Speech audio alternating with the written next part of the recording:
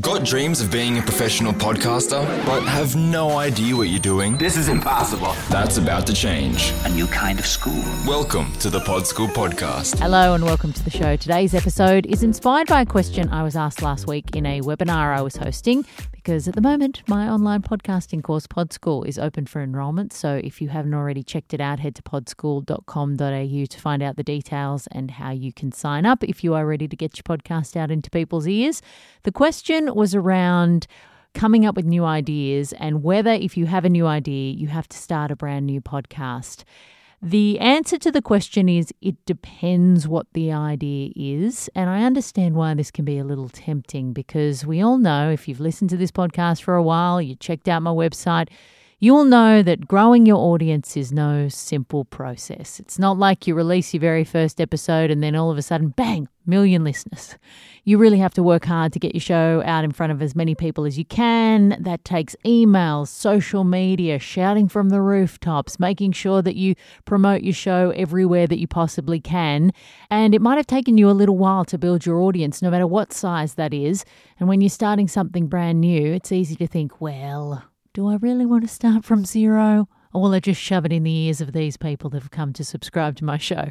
Now, there is a way that you can do that.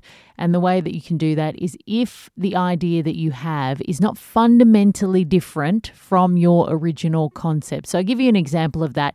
There was a show that came out a number of years ago, Atlanta Monster, and it was a true crime podcast centered around a serial killer in Atlanta. Now, that show went really, really well, was very successful, hit the top of the charts, did really well in downloads.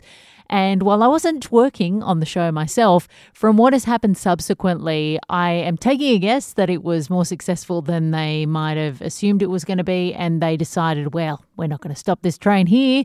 Let's get another season out. Now, what they've done with each season after that is that they've kind of rebranded the show to be Monster. And then with each different season, they follow the story of a different monster or serial killer. So they've done Atlanta Monster, Monster the Zodiac Killer, and Monster DC Sniper. So if you have wrapped up a show like they did with Atlanta Monster and they've told that story over a number of episodes in one season, it's not crazy to think that your audience would want another season focusing on another true crime story, because that is what true crime listeners love. And rather than having them go to another podcast to find another compelling story, it made sense for that show to continually follow the stories of different crimes. So in that instance, you are absolutely giving your audience what they signed up to hear, what they want to hear and what they've subscribed to. And that is the thing you need to think about when you are saying to yourself, am I going to start up a new show or am I going to put my show into the existing feed?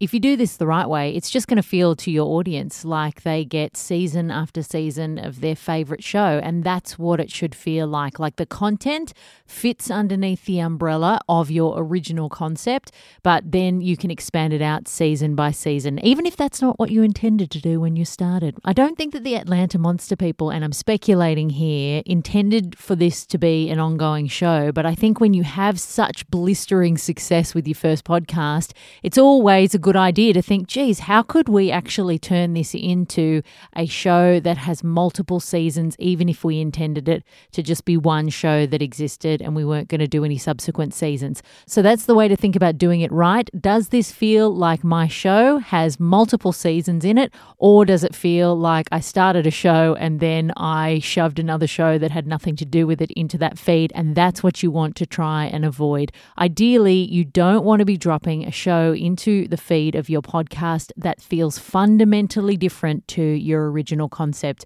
You don't want to do that for a number of reasons. The first is people have subscribed to a show and that's what you need to give them. And while they love you and they've clearly enjoyed your show, they haven't asked for a brand new, entirely different concept. And it's likely, if the idea is a lot different to your original concept, that it's going to appeal to an entirely different audience. So you're probably not going to want the people that are there in your feed to subscribe, because they're not going to stick around. They're not going to be a very engaged audience. So while it's tempting to put that show into the existing feed, it's going to really piss off your existing subscribers, which you don't want to do because that's not a very good long-term strategy. It's also going to make your original concept hard to find because your show is going to be rebranded and have new logo, and somebody coming to it new isn't going to realize, oh, that other show is hidden in the feed of this existing show. So it just makes it a lot harder to promote both of your shows or more than one show if you've got everything hiding in one feed. A show that actually did this was one called Missing Richard Simmons, another show that went bunter when it was released all around the reclusive exercise guru that is Richard Simmons. Now, that show, I can guarantee because of what they did later, was a lot more successful than they assumed it was going to be. And they came out with a show after that they put in the feed that was entirely different. It was called Surviving Y2K.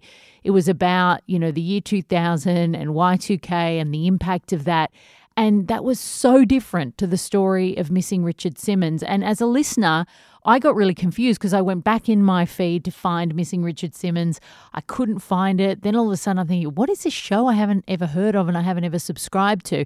Now, after the fact, they've actually separated that out into a new feed and they've got two separate shows, which I think was a very smart move because basically you're just shoveling content in front of people who haven't asked for it.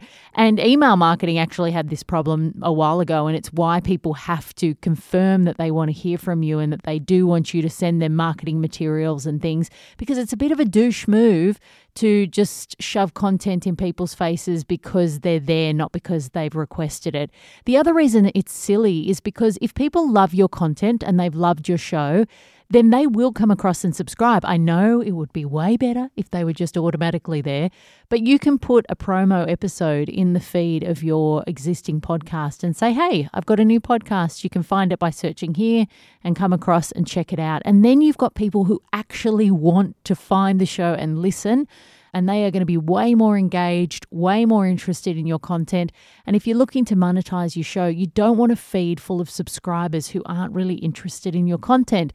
Even if it is a smaller number, you want really active, engaged listeners who are like, yes, I want to be here and I've chosen to hear your show and I'm really excited when it drops in my feed. If you've got people who are sitting there going, hold on a minute, I didn't ask for this, then you're going to get some negative reviews, you're going to get people who aren't engaged, and you're also going to get a lot of people who are pissed off. People want to feel like they've got some choice in listening to your content, like it was their decision.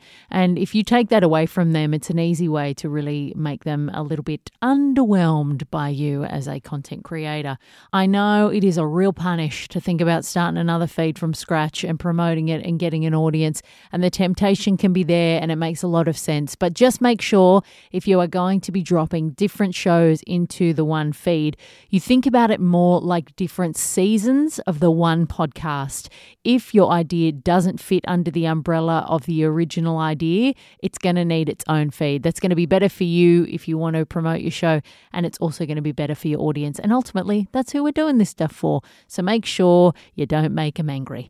Thanks so much for listening. As I mentioned at the start, if you would like a little help with your podcast and you want to get it started immediately, then please head to podschool.com.au to check out my online podcasting course. You can find details of everything that's involved. There's over 10 hours of video stepping you through everything you need to know to get your show out in people's ears, but to also promote the crap out of it and turn it into a business as well. And if you're loving the show, why not leave it a little review in Apple Podcasts if you listen there? It is always lovely to hear your thoughts about the tips, and hopefully you're finding them helpful and they're helping you to create a better, more high quality show. All right, I will see you next week, and until then, happy podcasting. That's all for today.